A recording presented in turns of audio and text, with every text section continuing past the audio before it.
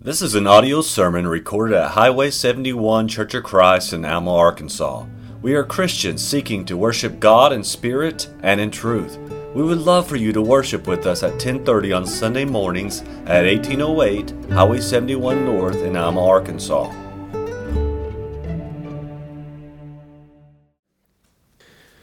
In this postmodern, radically individualistic world, the Christians as a whole, we are under attack, but more specifically, young men are under a special kind of attack in today's world. Young men are lost in this nigh hopeless darkness, with the internet trumpeting many anti-Christian pathways that abandon the straight and narrow. Young men are some of the most disenfranchised. They are the most disenfranchised demographic. They are peddled lies that masculinity is toxic and testosterone is a poison to their body. Or, on the other hand, that they need to be these uber macho pseudo-traditionals who are disciples of young men like Andrew Tate, whose philosophy is to chase as much lucre as you possibly can get in your lifetime. Young men need God. St. John himself said something along these lines in 1 John chapter 2, verses 14 through 17. He says, I have written unto you, fathers, because ye have known him that is from the beginning. And I have written unto you, young men, because ye are strong. And the word of God abideth in you, and you have overcome the wicked one. Love not the world, neither the things that are of the world. If any man love the world, the love of the Father is not in him. For all that is in the world, the lust of the flesh, and the lust of the eyes, and the pride of life, is not of the Father, but is of the world. And the world passeth away, and the lust thereof, but he that doeth the will of God abideth forever. But doing this, the will of God, requires something. It requires the prerequisite of all other virtues, courage. It takes courage to love the world as Christ loved it. It takes courage to pray for your captors as you're torn apart by lions. It takes courage to daily live Christ's commandments, unashamed and unmuzzled. The Bible is filled with examples of courage. It is filled with commands of God to his followers for them to be courageous. Tonight, excluding Christ's ultimate example, I will be showing you 3 examples of biblical courage that we can draw inspiration from in this anti-Christian society. Turn with me to Joshua chapter 1. This is one of my favorite chapters of the Bible. When I was younger, I had a problem with being afraid of basically everything. And Mom wrote down this verse that I'll be reading soon, Joshua 1, verse 9, and she put it up on my wall. And when I was scared, when I'd wake up afraid at night, I would read it right up next to my head. And it gave me a lot of comfort. And I hope it imparts to you the same comfort. In this chapter, Joshua is taking the leadership role of Moses. This is the first regime change after the Israelites have left Egypt. God is speaking to him, informing him of Moses' death, and he is told to take back the land that the Canaanites have held for approximately 400 years at this point. He's told to succeed where an entire generation fell short. There is no indication that Joshua knows when the war will end. He just knows that he has to reclaim the land by sword. God promises him in verse 5, there shall not be any man be able to stand before you in all the days of your life. As I was with Moses, so I will be with thee. I will not fail thee, nor forsake thee. God continues in the next 4 verses, commanding Joshua thus, be strong and of good courage. For unto this people shalt thou divide for an inheritance the land, which I swear unto your fathers to give to them. Only be thou strong and very courageous, that thou mayest observe to do according to all the law, which Moses my servant commanded thee. Turn not from it to the right hand or to the left hand, that thou mayest prosper wheresoever thou goest. This book of the law shall not depart out of thy mouth, but thou shalt meditate therein day and night, that thou mayest observe, and thou shalt have good success. Have I not commanded thee? This is verse 9. Be strong and of good courage. Be not afraid, neither be thou dismayed. for the Lord thy God is with thee wheresoever thou goest. As Joshua prepares for this monumental feat of retaking the land that the Canaanites are holding, God commands Joshua 3 times in 4 verses to be courageous, using the Hebrew word ametz, which means to be alert physically or mentally, to be courageous, to fortify, harden, prevail, to strengthen oneself, or to make strong. After this exhortation, Joshua proceeds to live out his life according to it. He led Israel to victory after victory. Under his leadership, the Israelite army performed incredible feats of military prowess and endurance. They destroyed a 10-king coalition by marching all night and fighting all day. He even beseeched the Lord to freeze the sun in its place so that they could continue to fight, and the Lord did so. It was said that something like that had not been done before and would not be done afterwards.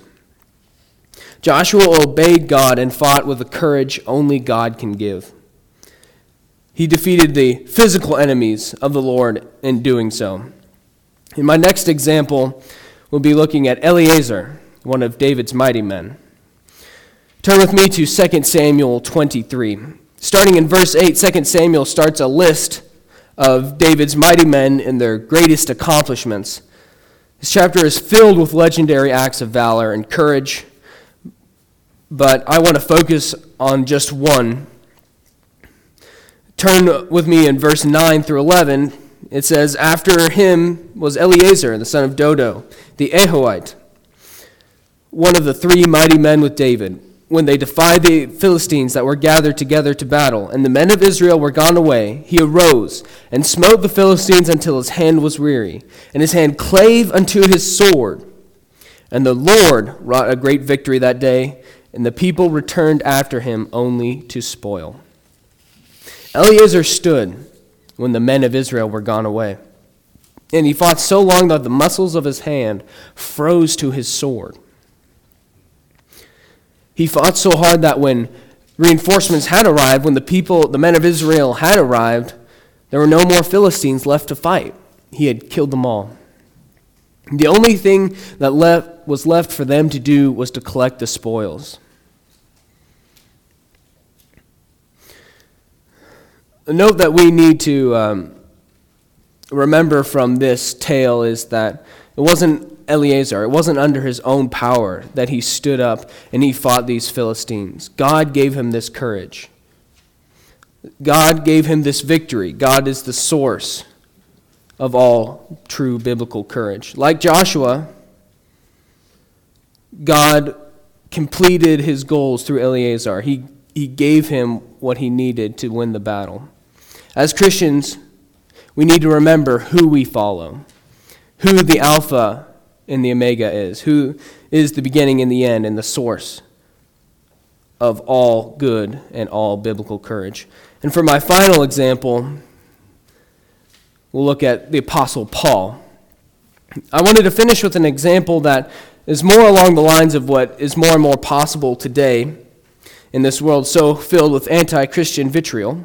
Turn with me to Acts chapter 21, verses 27 through 36.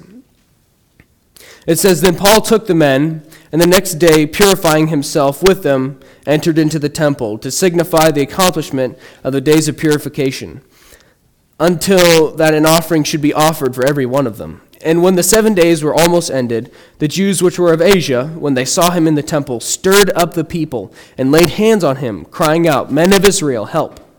This is a man that teacheth all men everywhere against the people, and the law in this place. And further brought Greeks also into the temple, and hath polluted this holy place.' For they had seen him in the city with Trophimus, an Ephesian, whom they supposed Paul had brought into the temple. And all the city was moved, and the people ran together, and they took Paul, and drew him out of the temple, and forthwith the doors were shut. And they went about to kill him. Tidings came unto the chief captain of the band, and that all Jerusalem was in an uproar, who immediately took soldiers and centurions and ran down unto them. And when they saw that the chief captain and the soldiers, they left off of beating Paul. Then the chief captain came near and took him and commanded him to be bound with 2 chains and demanded who he was and what he had done. And some cried one thing and some another among the multitude. And when he could not know for certainty for the tumult, he commanded him to be carried unto the castle. And when he came upon the stairs, so it was that he was borne of the soldiers for the violence of the people. For the multitude of people followed after, crying, "Away with him." Paul had people stir up a feverish mob. They didn't even know what they were doing. They didn't know really what crime Paul was committed. But they just came there to bring physical harm on him because this group of Jews did not like what Paul was saying. They despised his words. His enemy used this mindless mob to silence him over a perceived breaking of the law. It was a presupposition. They didn't even know if it was happening. They just didn't like what he was saying, and they used it as a means to an end. Paul suffered a lot in his ministry, but he continued to preach the gospel boldly. This was towards the end of his ministry as he was getting prepared to be sent to Rome for his eventual death. But despite all this, he stood and preached, and he preached until he was delivered unto the Romans and beheaded at the end of his life.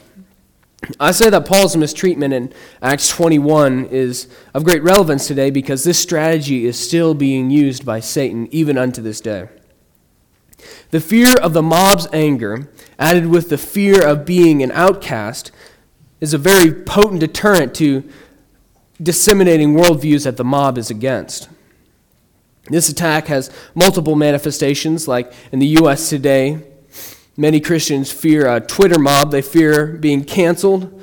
They fear being verbally attacked for their views and fear of no longer being able to participate in commerce or in the world square, as it were. But in places like the Middle East or North Africa or even China, people are killed for their religious beliefs. If they share the gospel, it's basically signing their death warrant. We should thank God that each day that we are not in physical danger because of our faith. And when we ponder this social ostracization that we face, we must remember what Jesus said in Matthew 10:28. "Do not be afraid of those who kill the body, but cannot kill the soul. Instead, fear the one who can destroy both the soul and the body in hell." Now tonight I gave you 3 examples of courage in Scripture that we could draw inspiration from these mighty men of God, mighty men of valor. And I implore you, Christians, but specifically young men of this audience, we are not called to be silent. We are not called to be muzzled by fear of the world. We are called to stand with the courage of Eleazar, fighting in our spiritual battles until our swords are frozen in our hands. We are called to hearken unto Joshua 1:9, to be strong and of good courage. Be not afraid, neither be thou dismayed, for the Lord thy God is with thee, wheresoever thou goest.